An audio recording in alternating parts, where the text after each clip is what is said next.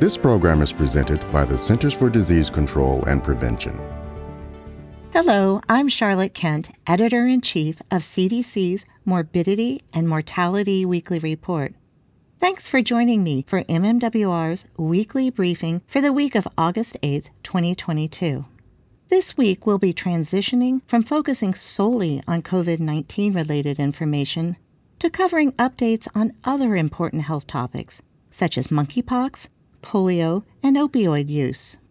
In this episode, I'll discuss findings from 5 different MMWR reports, ranging on topics from CDC guidance for preventing severe COVID-19 illness to post-COVID conditions among children and adolescents. I'll also discuss a new report that sheds light on hepatitis C treatment among insured adults, and then spotlight the characteristics of monkeypox cases in the United States. The first report highlights updated CDC guidance for the prevention of severe COVID-19 illness. COVID-19 continues to be a serious public health threat, but high levels of immunity and the availability of treatment and prevention tools have made severe illness, hospitalization, and death less likely. To help people understand how to protect themselves from serious illness in this current environment, CDC updated existing guidance. CDC recommends a strategic approach to minimizing the impact of COVID-19 on health and society that relies on vaccination and therapeutics to prevent severe illness, use of multi-component prevention measures where feasible, and particular emphasis on protecting people at high risk for severe illness. The risk for medically significant illness increases with age, disability status, and underlying medical conditions, but is considerably reduced by immunity derived from vaccination, previous infection, or both. To know your risk for severe illness from COVID-19, consult CDC's list of conditions that may increase the risk and use your COVID-19 community levels to decide which protective actions to take. Protect yourself and others by staying home when sick or if you've tested positive, getting tested if you have symptoms or have been exposed, getting recommended vaccines and boosters, wearing a mask when recommended, and improving ventilation. For people with weakened immune systems, Evusheld is recommended to prevent COVID-19 before exposure. If you've been exposed to COVID-19, watch for symptoms and wear a mask around others indoors for 10 days. Test 5 days after exposure, or sooner if you have symptoms. Take extra precautions for 10 days when around people more likely to get very sick. If you test positive for COVID-19, stay home and isolate. People at high risk for severe illness should talk to their healthcare provider. If you experience no symptoms and are fever-free for 24 hours, end isolation on day 6 or later. Everyone should wear a mask through day 10, or use 2 antigen tests to decide when to stop wearing a mask. Avoid people at high risk of getting very sick. Everyone should take steps to protect people at high risk for severe illness, including therapies like antiviral medications and monoclonal antibodies. Incorporating actions to lessen the impact of COVID-19 into sustainable practices for the long run is critical for society and public health. The second report looks at post-COVID conditions in children. Post-COVID conditions, also known by many as long COVID, are new, recurring, or ongoing health problems occurring at least 4 weeks after being infected with the virus that causes COVID-19. Previous studies have estimated the rate of post-COVID conditions among adults. However, data on post-COVID conditions among children younger than 18 years of age are limited.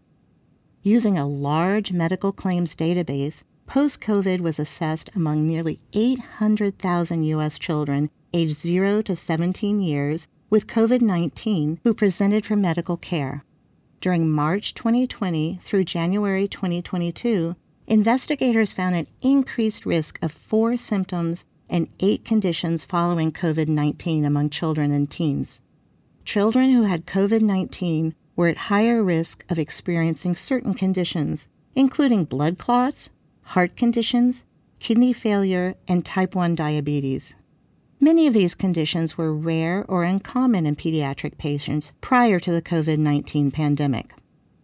COVID-19 prevention strategies, including vaccination for all eligible children older than 6 months of age, are critical to preventing COVID-19 and subsequent illness, such as post-COVID conditions. The third report examines hepatitis C treatment among insured adults in the United States. More than 2 million adults in the United States have hepatitis C virus infection. Left untreated, hepatitis C can cause advanced liver disease, liver cancer, and death. Hepatitis C is curable in more than 95% of cases. People who test positive for hepatitis C should be treated with direct-acting antiviral medication. Treatment rates are low overall and vary by age and insurance payer. Even among insured people, only about 1 in 3 receive timely hepatitis C treatment, and this is even lower among people with Medicaid. Receipt of antiviral treatment was lowest among adults younger than 40 and Medicaid recipients. Medicaid recipients were 46% less likely to receive treatment than those with private insurance. Medicaid recipients of races other than white were up to 27% less likely to get timely treatment than white Medicaid recipients. Eliminating insurance restrictions and expanding the number of primary care doctors treating the infection can improve access to treatment.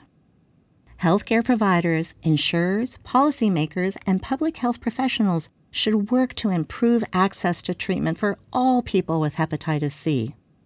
The last 2 reports highlight the characteristics of U.S. monkeypox cases and provide interim guidance for the prevention and treatment of monkeypox in people with advanced HIV infection. On August 4, 2022, the U.S. Department of Health and Human Services declared the monkeypox outbreak to be a public health emergency. After the first case in the United States was detected on May 17th, health departments and CDC implemented enhanced monkeypox case detection and reporting to guide response efforts. A new investigation found that among U.S. monkeypox cases reported to CDC for whom data was available, 99% occurred in men, and 94% reported recent male-to-male sexual contact. Although some cases in this report had more typical symptoms of monkeypox, 42% of people did not report symptoms typically seen early in the course of illness. These included fatigue, muscle pain, chills, headache, or swollen lymph nodes. Rash in the genital region was common. Some racial and ethnic minority groups were found to be disproportionately affected. Black and Hispanic people, who represent 34% of the U.S. population, accounted for 54% of monkeypox cases. The proportion of cases among Black people has been increasing. Close physical contact with any person with a rash consistent with monkeypox or exposure to contaminated materials, such as towels and bedding, can result in the spread of monkeypox, regardless of gender or sexual orientation. The next report highlights the prevention and treatment of monkeypox in people with HIV infection. Men who have sex with men are also disproportionately affected by HIV. People with advanced HIV infection or who are not taking antiretroviral drugs might be at increased risk for severe disease if they get monkeypox. The antiviral drug, tecovirimat, is the first-line medication for the treatment of monkeypox, including among people with HIV.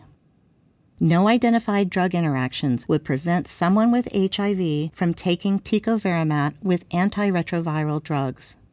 Pre- and post-exposure prophylaxis can be considered with the Jynneos vaccine. Although there are little data about monkeypox in patients with HIV, prompt diagnosis, prevention, and treatment might help prevent adverse outcomes and limit the spread of monkeypox. Thank you for joining us for this week's briefing. You can subscribe to this podcast on Apple Podcasts, Spotify, Stitcher, and Google Podcasts. To stay up to date on the latest MMWR reports, go to cdc.gov/MMWR and subscribe for free to have MMWR delivered to your inbox. Stay safe and stay well. For the most accurate health information, visit cdc.gov or call 1-800-CDC-INFO.